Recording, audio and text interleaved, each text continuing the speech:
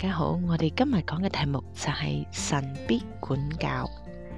咁喺何西亞書第6章第1節，聖經係咁同你講嘅：來吧，我們歸向耶和華，他撕裂我們，也必醫治；他打傷我們，也必纏裹。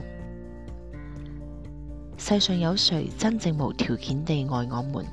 有誰像神那樣地愛我們呢？真是沒有。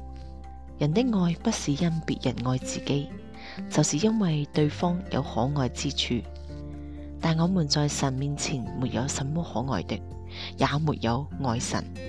相反地，像以色列人一樣，離棄神，拜偶像，別有所貪戀，滿有罪惡污穢。然而神還是愛他們，收納他們，恩待他們，應許賜福給他們。所以一個信徒無論犯罪、跌倒、退後、遠離神到什麼地步，神仍是那麼地愛他，因為神先愛我們，不是我們有可愛之處。當我們是罪人的時候，神已經愛我們，所以不必灰心失望，以為被神丟棄了，再不能蒙神恩惠了，就自暴自棄，任憑自己失敗下去。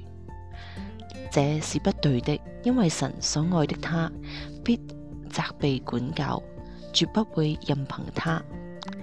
即或你想一直墮落下去，也不行的。神必加以管教，並且可能是非常嚴厲的，如同對以色列人一樣。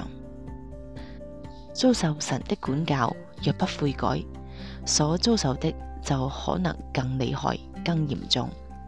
不過神的心仍是愛他，目的仍是好的，所以不可頑固悖逆到底，也不要灰心，乃是像這裏所說的：來吧，我們歸向耶和華，他撕裂我們，也必醫治；他打傷我們，也必纏裹。